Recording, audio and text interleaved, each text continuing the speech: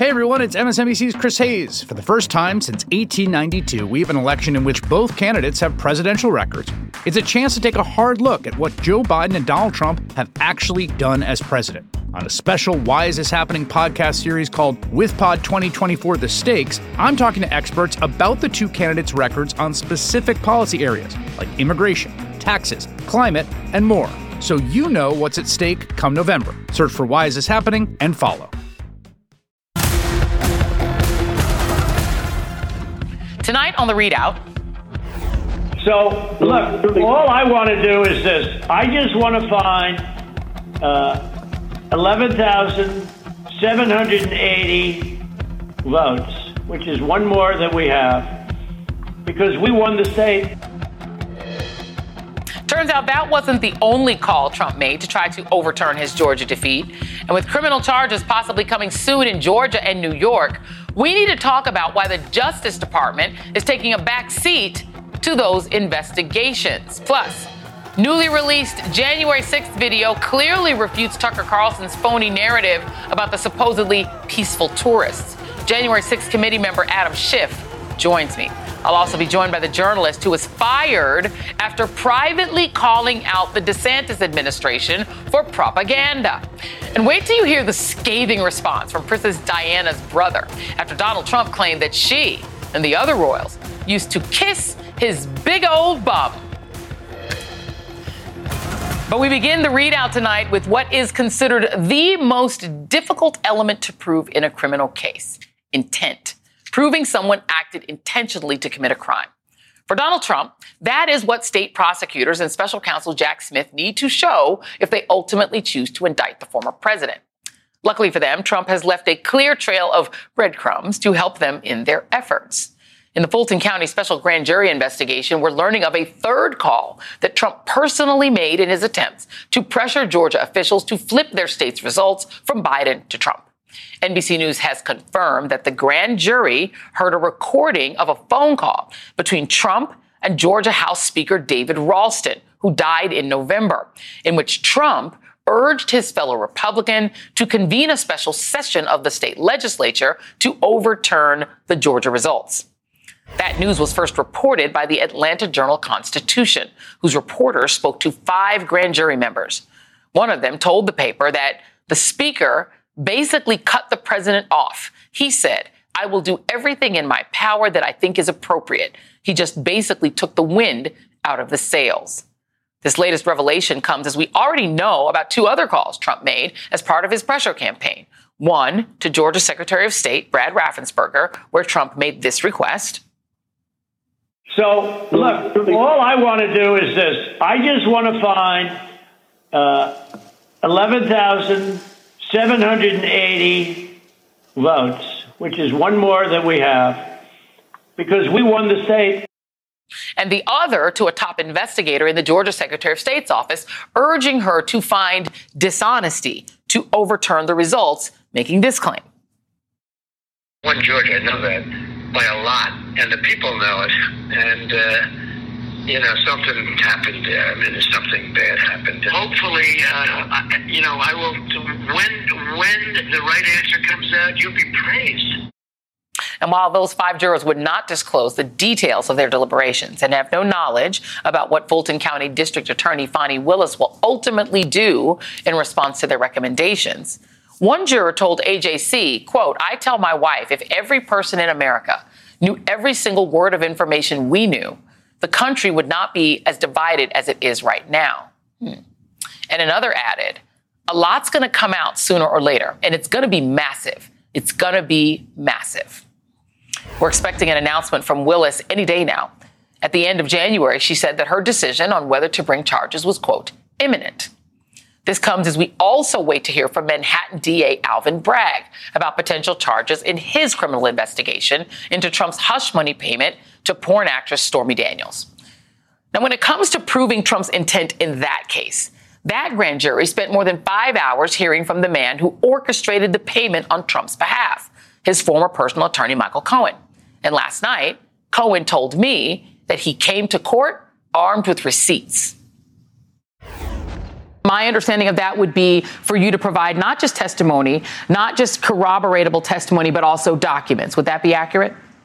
Yeah, of course. When you start bringing documents and emails and text messages and other documentary evidence to the table, it's impossible for that statement not to be valid or validated. Now, let's not forget that Cohen literally went to prison in part for the same thing that Trump is being accused of.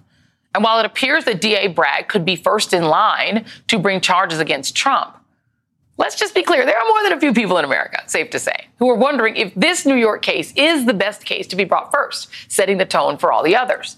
New York Times columnist Charles Blow pushes back on that thinking, writing, quote, any case against Trump must hang on the evidence and the principle that justice is blind. The political considerations, including gaming out what might be the ideal sequence of cases across jurisdictions and by their gravity, only serve to distort the judicial process. And to Trump's countless claims that any indictment of him will put this country through chaos, Blow adds, that's not a reason to avoid vigorously and swiftly pursuing him legally, but rather a reason to do it. If we establish a precedent that amassing a significant threat to society is a ward against enforcement of the law, it makes a mockery of the law. But the question remains, why are 2 states on the hook to do a job that the Justice Department arguably should be doing themselves? Why are they being left to hold the bag to go first and carry these questions into history when President Biden literally gave Attorney General Merrick Garland that job? Joining me now is Charles Blow, New York Times columnist and MSNBC political analyst, and Elie Mystal, justice correspondent for The Nation. And it's your column, Charles. I'm going to let you go first because I have heard this a lot from family and friends and from others who have said it makes no sense to me that the case that goes first and the case that may be the one that Trump actually finally gets indicted for, maybe even the only one he gets indicted for, is the porn actress payment. But you've said doesn't matter. I don't think it matters as much. I think you raise an interesting point. If the federal government and Merrick Garland were asking the states to hold off or to order their cases, that would be one thing. But to expect district attorneys and prosecutors across jurisdiction in different states elected by different sets of citizens to then backseat their case because they want to let another case go ahead is also just playing around with the judicial system. If you have the evidence, if a grand jury or a special grand jury in the case of Georgia has suggested that you should charge or indict, and you feel like you have the evidence to do that, you should do that in a timely manner. It is both fair to the American people, but also fair to the defendant, who is Donald Trump, to go ahead and proceed with it forthrightly.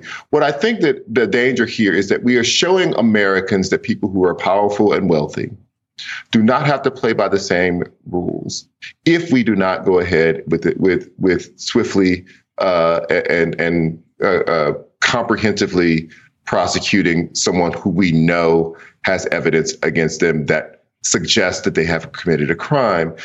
If you were poor and if you were powerless, the system would waste no time whatsoever to throw the book at you. And they may not even know that they're going to win the case in the end. And that would not be a consideration that they would take into account. And I think that what the danger here is that we underscore the flimsiness of the idea of equal justice under the law if we continue to let Trump flout it. I mean, and I think you cannot argue against that, Elie, right? And I guess the thing that troubles the folks who tell me this, and I have to confess I might be in that camp a little bit myself, is that the gravity of the things that Trump did. You know, first of all, Michael Cohen went to jail for something he didn't have an affair with Stormy Daniels. He served time in prison for it. So it's logical to say that Trump ought to be prosecuted for that crime. Full stop. But at the same time, there's something that bothers me about the Justice Department hanging back and being like, go ahead, Georgia and New York, y'all take care of this. Because they've got, I mean, they're still questioning his lawyers right now. They seem to be still working their work. But why should the states have to carry the ball? Yeah, they're being forced to carry the ball because the Justice Department is cowards, all right? I agree with Charles Blow because I'm not an idiot. Of course, I agree with Charles Blow. You should prosecute the case when you have them in a timely manner. But the timely manner was a year ago because Folks, and I've tried to make this point as clearly as I can, but time's arrow goes forward, and there is a timeline here that circumscribes what you can do to Trump, and that timeline is the 2024 election cycle. We're talking right now about the cases in Georgia. Let's say Fani Willis decides that she's going to indict, so now she brings up another grand jury to do that indictment. That pushes us most likely until around May. Folks, the 2024 Republican primary in Georgia is on March 26, 2024. You cannot spool up a trial against a former water salesman and president of the United States, Donald Trump, in the time available between now and the Georgia primaries, or between now and the New Hampshire primaries in February. So as this timeline gets elongated, what we're then left with is the possibility of trying to try a former president of the United States during an election cycle where he is running, most likely being the leading vote getter for his party. I would be willing to do that, but I've seen nothing from the Justice Department that tells me that they have the kind of courage to do that. And then even when you get at these state cases, I believe in Fani Willis. I believe that she is a dedicated public servant. But even Fani Willis has admitted that she understands political realities. Remember, it was Fani Willis who said they weren't going to do anything in terms of announcing anything about Trump in the lead up to the midterm elections. That was, I think, the appropriate call. I think it would probably be very difficult to seat a jury about election fraud during the presidential election when one of those guys is running. Like, do Trump people get to sit on that jury? Do Biden voters get to sit on that jury? Like, how do you even do it? So the timeline to hold this man accountable before he was allowed to try to take over the government again happened in the past. And that's because Merrick Garland did not move fast enough and courageously enough to bring this man to heel when he had the opportunity. What we're looking at right now is it's just very difficult to see how we go from where we are now on the Ides of March, right, to a conviction and jail before this man can run for president again. You know, it's funny, Charles. I feel like Trump in some ways has had the greatest luck in the world that he ran for president and the worst luck, right? Had he not run for president, he could have paid Stormy Daniels all the money he wanted, you know, for whatever reason. It wouldn't matter. It wouldn't be connected in any way to him trying to save his campaign. But in this case, he got the benefit of SDNY not prosecuting him for what they prosecuted Michael Cohen for. He had his Justice Department throw Cohen back in jail because he wrote a book. Like, he had all of those benefits and power. And he still, in a sense, is poised to maybe get away with it all, or have the public say, oh, you guys got to be kidding. You're prosecuting him for a sex thing. You know what I mean? Or doubt. And then the last thing I will say to throw into you, Charles, the federal government is the one with all of the protection. Fani Willis is going to absorb the incredible risk if she prosecutes Trump. And she doesn't have the resources of protection that a Merrick Garland would at the federal level. Same thing with Alvin Bragg. Again, the states are taking risks that it blows my mind that it seems the federal government is so reluctant to take. Yeah, but I would say Alvin Bragg is in New York City, which has a police department the size of a small country's military. So I think that he would be perfectly fine seeking protection from the New York City PD. But I take your point, though, and it is important to remember that the entire system is failing. Yes. Because it has never anticipated a Donald Trump. And so every one of the rules is one that he can exploit. Yes. The timelines make no sense because he understands that he has the power of delay.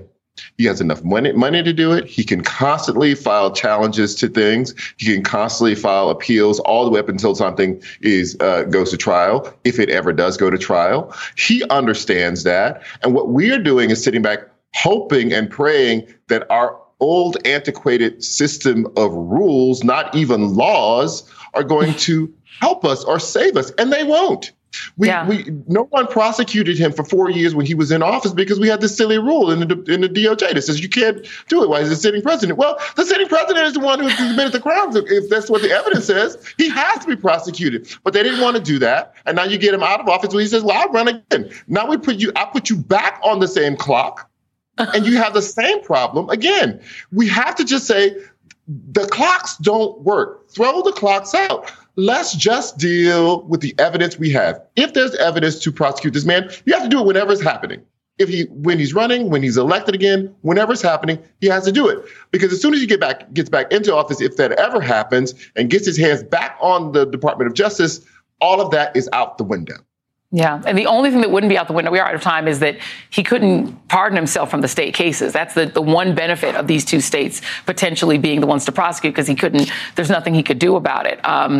It's a conundrum, but it definitely feels like he's been committing crimes. I don't think the man has paid taxes since he was on The Apprentice, when he worked for the same company I worked for and got a W-2. That's the only time he's paid taxes, apparently. We got away with that, too. Charles Blow, Elie Mystal, thank you both very much. Up next on the ReidOut, gripping new footage from inside the Capitol on January 6th shows the bravery and heroism of the police officers who defended the building and the occupants from Trump's violent mob. Congressman Adam Schiff joins me next. Today and every day, Planned Parenthood is committed to ensuring that everyone has the information and resources they need to make their own decisions about their bodies, including abortion care. Lawmakers who oppose abortion are attacking Planned Parenthood, which means affordable, high-quality, basic health care for more than 2 million people is at stake. The right to control our bodies and get the health care we need has been stolen from us. And now, politicians in nearly every state have introduced bills that would block people from getting the sexual and reproductive care they need. Planned Parenthood believes everyone deserves health care. It's a human right. That's why they fight every day to push for common-sense policies that protect our right to control our own bodies and against policies that interfere with decisions between patients and their doctor. Planned Parenthood needs your support now more than ever. With supporters like you, we can reclaim our rights and protect and expand access to abortion care. Visit PlannedParenthood.org/future. That's PlannedParenthood.org/future. It's been more than 2 years since a mob of Trump supporters stormed the Capitol. To date, the Department of Justice has arrested more than 1,000 Trump supporters, with more than half of them pleading guilty for their crimes. The former president, who lost to President Biden, continues to falsely claim that he actually won the election. And now he blames his former vice president for the events of that day, because Mike Pence dared to follow the law. Still, the FBI has arrested just a small fraction of the more than 3,000 people who could be charged. More than 1,000 additional people could still face charges, and at least 250 suspects are still wanted by the Bureau for assaulting officers. Despite what we saw, Tucker Swanson Carlson, to be exact, released cherry-picked video to rewrite the truth and claimed that what we saw was in fact peaceful, and the people who stormed the Capitol were sightseers, not insurrectionists. As for the QAnon shaman guy, Jacob Chansley, who Tucker went to great lengths to defend as a police-escorted visitor, well, on Sunday, the DOJ said that Tucker omitted what he really did, which includes this lovely video of Chansley and others forcibly entering the Capitol. Everybody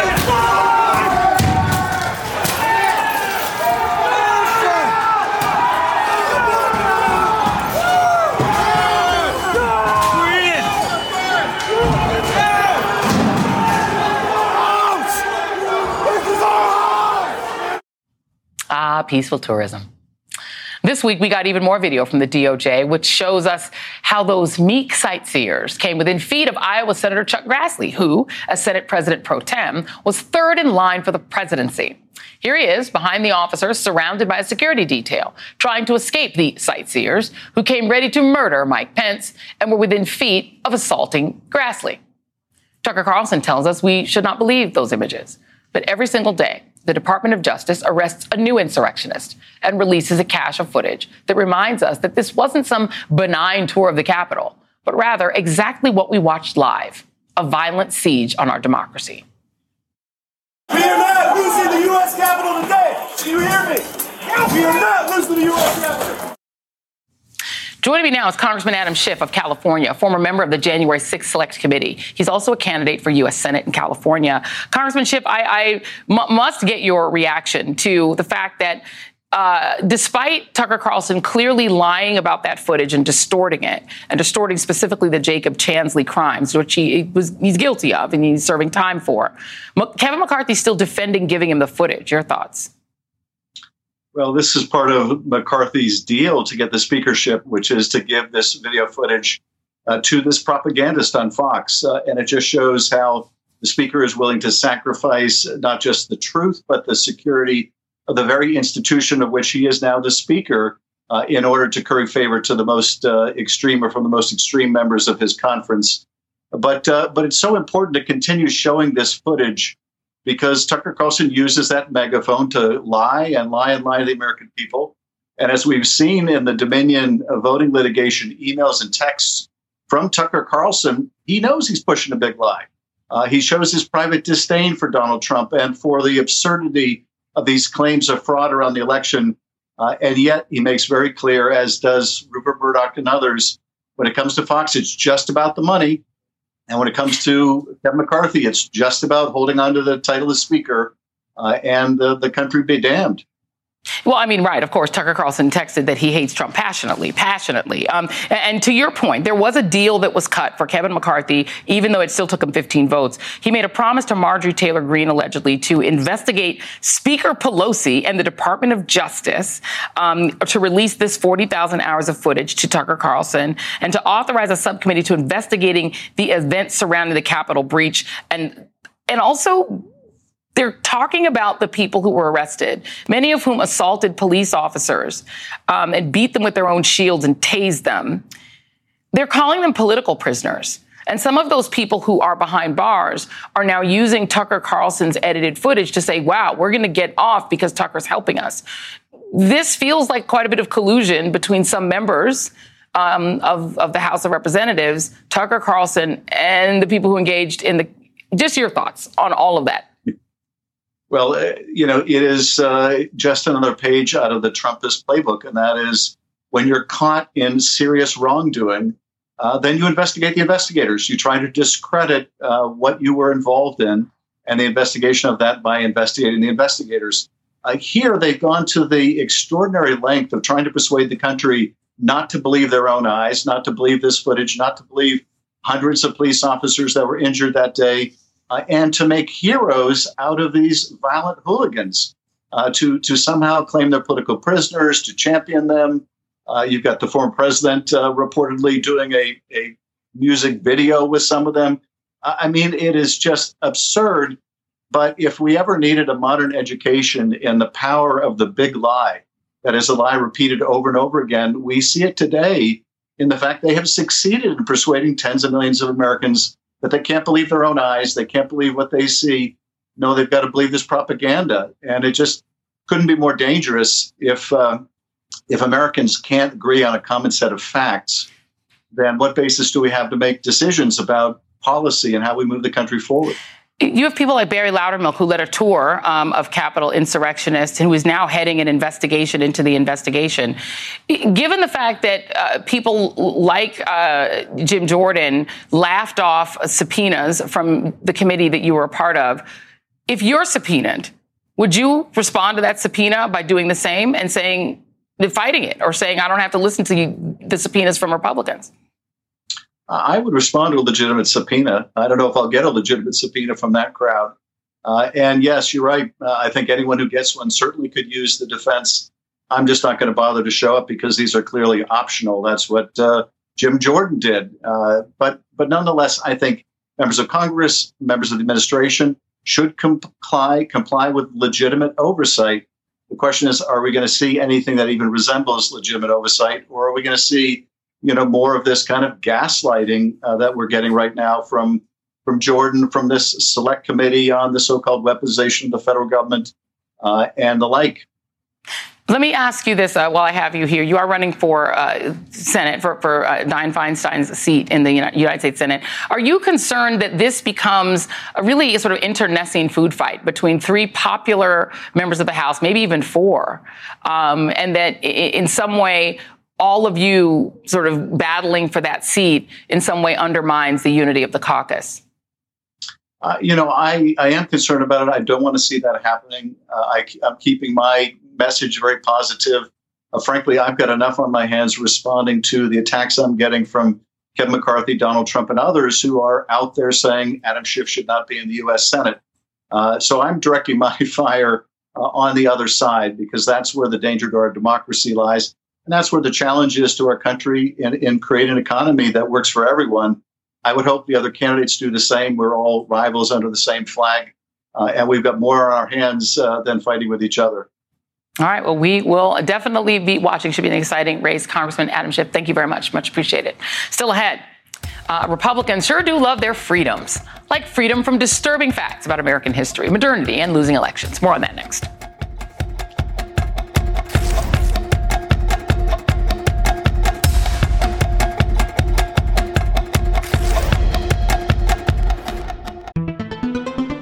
Hi, everyone. It's Katie Fang.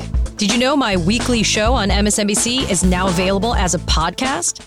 With my decades of experience as a trial lawyer, you'll get an insider's perspective on all things legal. At a time when politics and the law are inextricably intertwined, my guests and I break down what's next and why it matters, both inside and outside the courtroom. Search for The Katie Fang Show wherever you're listening and follow. Hi, I'm Jonathan Capehart, and I'm excited to share some great news. Both the Saturday Show and the Sunday Show are available as a podcast.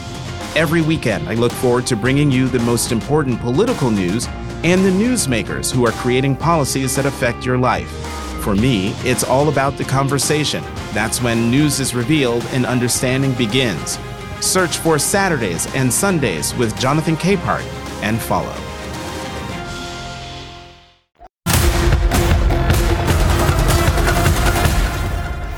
In his 1941 State of the Union address, President Franklin D. Roosevelt proposed 4 fundamental freedoms that all people deserve.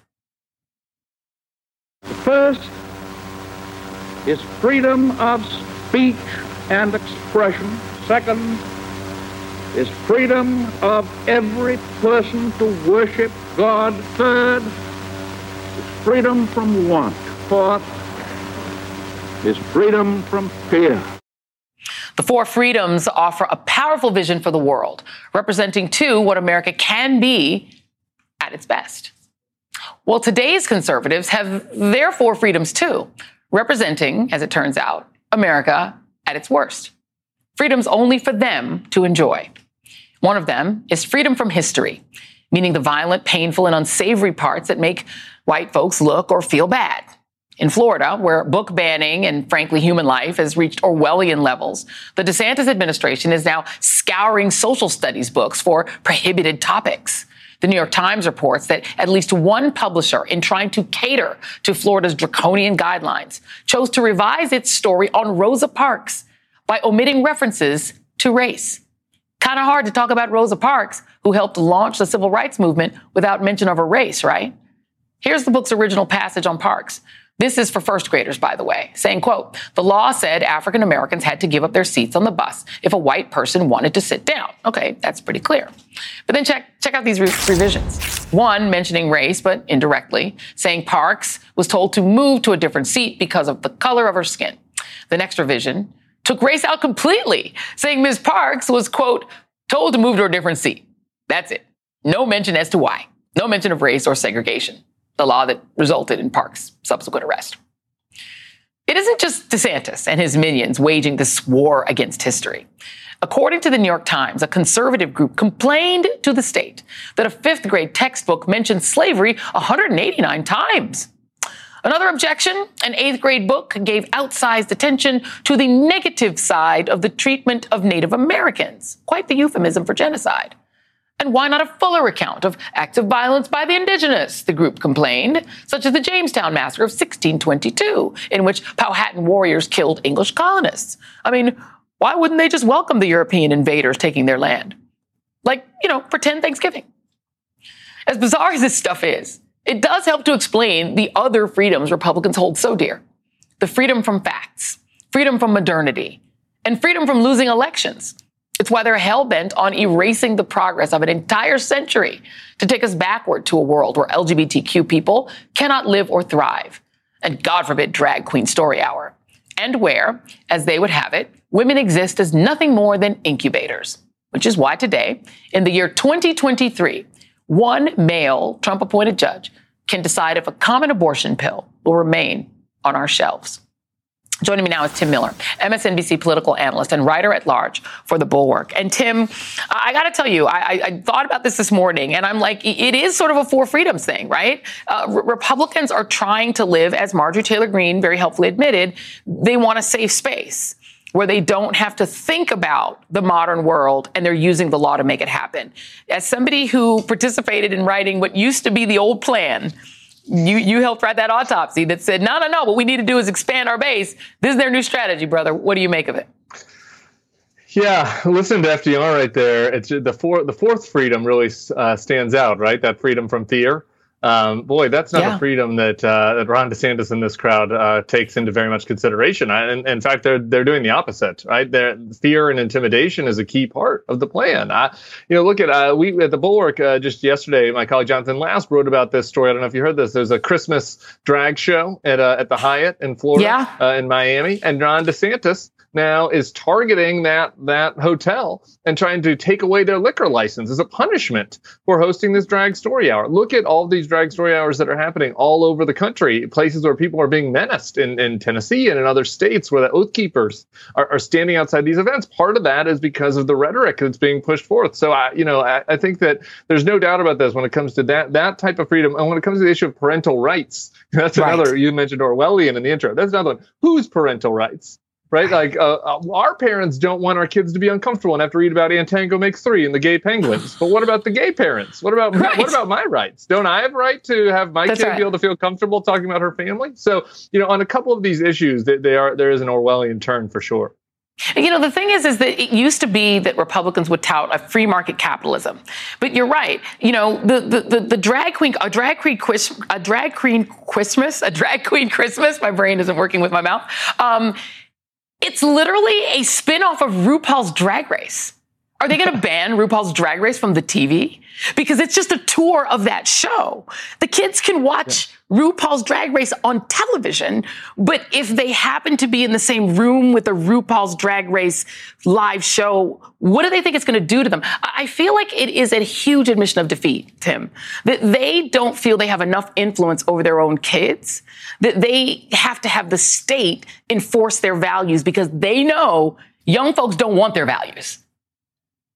Yeah, I think it's a admission of defeat in their own home, but also among the culture, right? This is why this new, more sort of autocratic strain of nationalism is growing and popular with the Republican Party because they realize they've lost the culture, right? And so they cannot win, in a liberal society, classical liberalism, which used to be a Republican policy, by the way, in a liberal society, people should be able to choose what they want. And if you want to have a drag queen story hour and you don't want to take your kid there, then great, don't take your kid there. Right. But if I want to take my kid, then that's fine. That's how you live in a pluralistic liberal society where we can live together. Republicans don't like that type of classical liberalism anymore because they realize that the culture has moved on. And so now they need these laws to put bans into place, which obviously contradicts, this notion of freedom. And I think libertarianism and freedom are really out of vogue in the Republican Party, even if the rhetoric is still in vogue.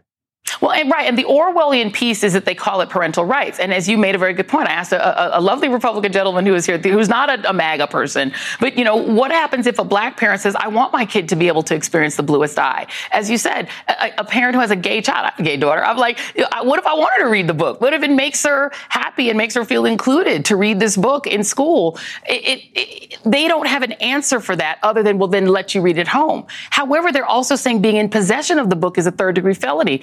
Is that next? Are they going to start coming after parents who have these books at home?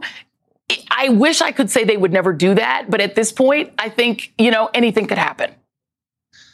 Yeah, sure, that's a stretch. Maybe it seems like this one, but look at teachers. Let's give an actual tangible example, right? In Florida right now, if a teacher reads a prohibited book, if a teacher reads Antango Makes Three, right, and a parent hears about that, they can now there's this bounty system where they can have the state go after the school. Now it's a civil penalty, right? It's not a criminal penalty, but that's a pretty short jump, right? To say that the school could be liable if a teacher was to read one of these prohibited items or hand out an assignment, that talks about sexuality or gender in a way that is prohibited. So I think that using the state to go after teachers, that's something that's already happening. And there's a third-degree felony attached to some of these offenses. I mean, the reason some of these librarians are pulling all the books is they're worried about potentially a felony. The other piece of it is going after private businesses. You know, you brought up this private business that decided on its own, that said this is a show. No one was forced to go to the show. But do you think at some point business tends to tilt toward Republicans? At some point, do they go, whoa, you're going after Disney, you're going after this Hyatt? Y'all are not for business being able to live free in this country. You want business to comply. I do think so. And you're seeing that, right, among some of the turn towards Democrats, among college-educated kind of Republican business types, not maybe as many as I would have thought or hoped, but you're seeing some movement towards the Democrats. The Disney thing is a prime example. Like, I went to see DeSantis last week when I was guest hosting on the circus in Florida, and he talks about how he was going after Disney. He says this explicitly because they're sexualizing our children. He used that word multiple times, sexualizing our children. I'm like, what exactly is he talking about? Because I remember when this happened, and it's that it was the Buzz Lightyear kiss. It was like a very G-rated kiss between two women in a Buzz Lightyear movie. That's sexualizing our children? I was like, what about the Princess and the Frog? You know, what about Snow White? What are you talking about? But so if a business feels that threat, we're like, oh man, I can't even have a G-rated lesbian kiss, you know, in my product, or the state might come after me. I do think that that will impact their thinking. And what they don't understand is business aren't doing this because they're nice. They're doing it because they want to make money. And they know that there's a pluralistic society and the audience wants them to do things that keep everyone involved. And they want every kid to have a toy a doll they can relate to and buy and purchase. It's because it's good business. Anyway, Tim Miller, thank you. I appreciate you. Thank you very much. Up next, an Axios reporter is fired over his 7-word response to a DeSantis press release, raising questions about the lengths to which DeSantis will go to muzzle free speech. Former Axios reporter Ben Montgomery joins me next.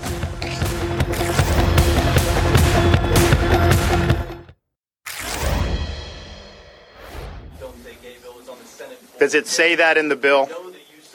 Does it say that in the bill? I'm asking you to tell me what's in the bill, because you are pushing false narratives. It doesn't matter what critics say. A lot of demand. I mean, I think at the end of the day, excuse me. If I could finish my question. You just said what has gone wrong, so I'm answering the question. If I could complete the question, though. So you're going to give a speech, or you're going to ask a question? With all due respect, Governor, you asked the question. I'm going to answer it. Wow. Florida Governor Ron DeSantis has made no secret of his disdain for the media.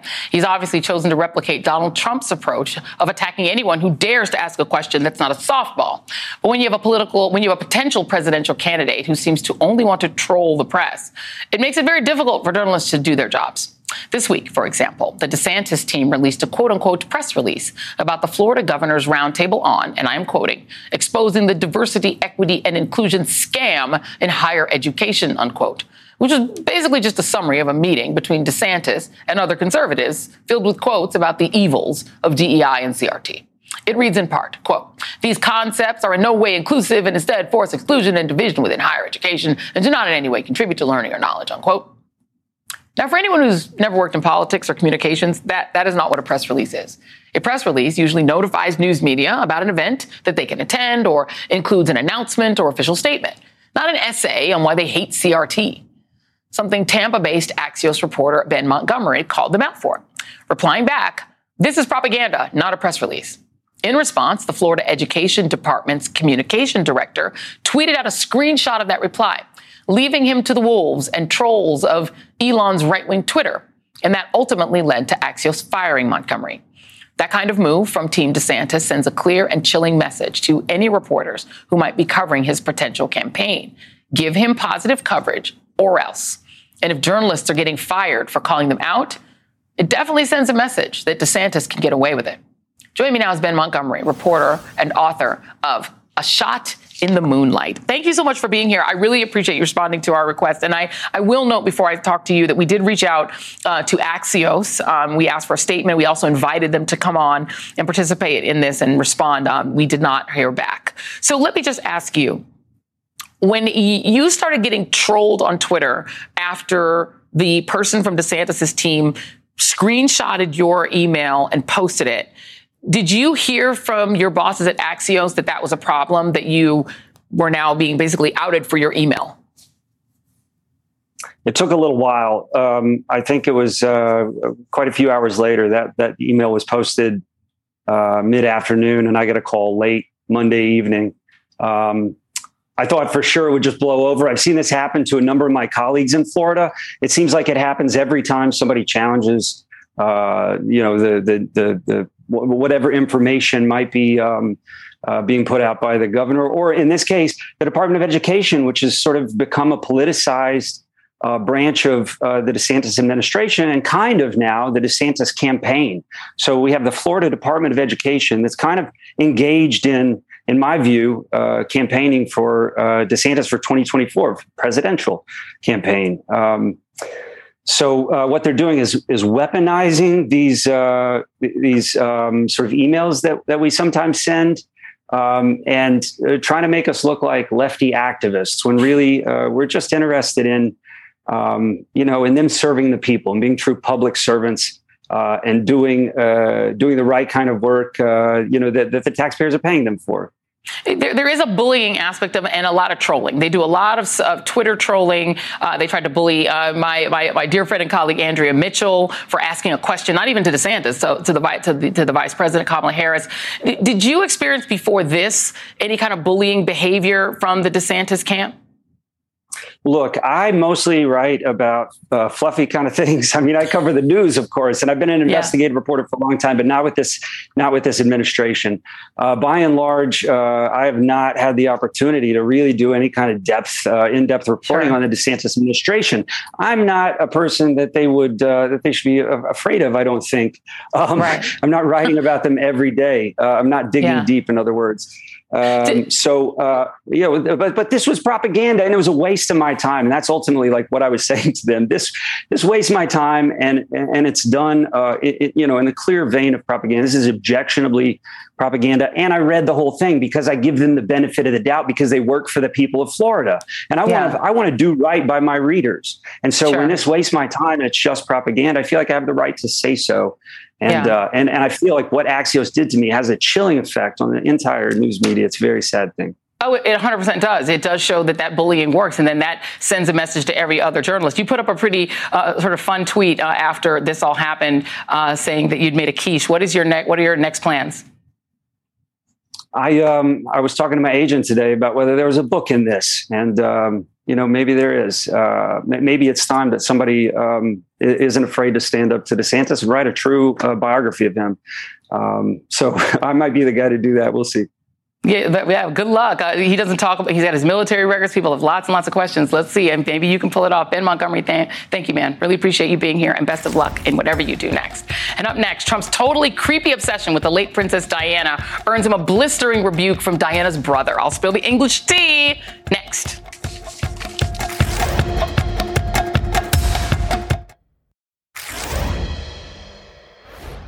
Donald Trump has always had an obsession with royalty. Remember when he brought his entire family to Buckingham Palace with him to try to schmooze with the Windsors? Combine that with his overinflated sense of self and grotesque behavior towards women, and you can understand how he could convince himself that he could have dated the late Princess Diana back in the 90s. His pursuit of the royals actually began in the 80s when he entirely made up a story about Prince Charles and Diana planning to buy a Trump Tower condo. He then claimed in 1994 that Charles and Diana had sent him $50,000 checks to join Mar-a-Lago, which the palace called complete nonsense. After the royal divorce, he then attempted to date Diana, sending massive bouquets of flowers. Diana reportedly said Trump gave her the creeps, according to a friend. Trump later wrote in his 1997 book that I only have one regret in the women department, that I never had the opportunity to court Lady Spencer. But here's where it gets even more disgusting. Only weeks after her death, he told Howard Stern that he could have, quote, nailed her. He followed up on this 3 years later while announcing his list of, quote, 10 women he'd like to sleep with, quote unquote, because that's somehow a thing that society decided was okay at the time. Lady Di was truly a woman with great beauty. You would have slept with her a couple of times. Would you have slept with her? Without even hesitation. Right. He wishes he had the opportunity. Now, there's a truth to that, Robert. She was really beautiful, and people don't realize how beautiful. She was supermodel beautiful. Isn't it amazing? She had the height, she had the beauty, she had the skin, the whole thing. She was crazy, but, these are minor details. And now he's claiming that Princess Di, along with the Queen and various other celebrities, quote, kissed his arse in letters. Diana's brother, Charles Spencer, didn't take kindly to that, tweeting that the one time she mentioned him to me when he was using her good name to sell some real estate in New York, she clearly viewed him as worse than, and I quote, an anal fisher. I think my job here is done. And that's tonight's ReidOut.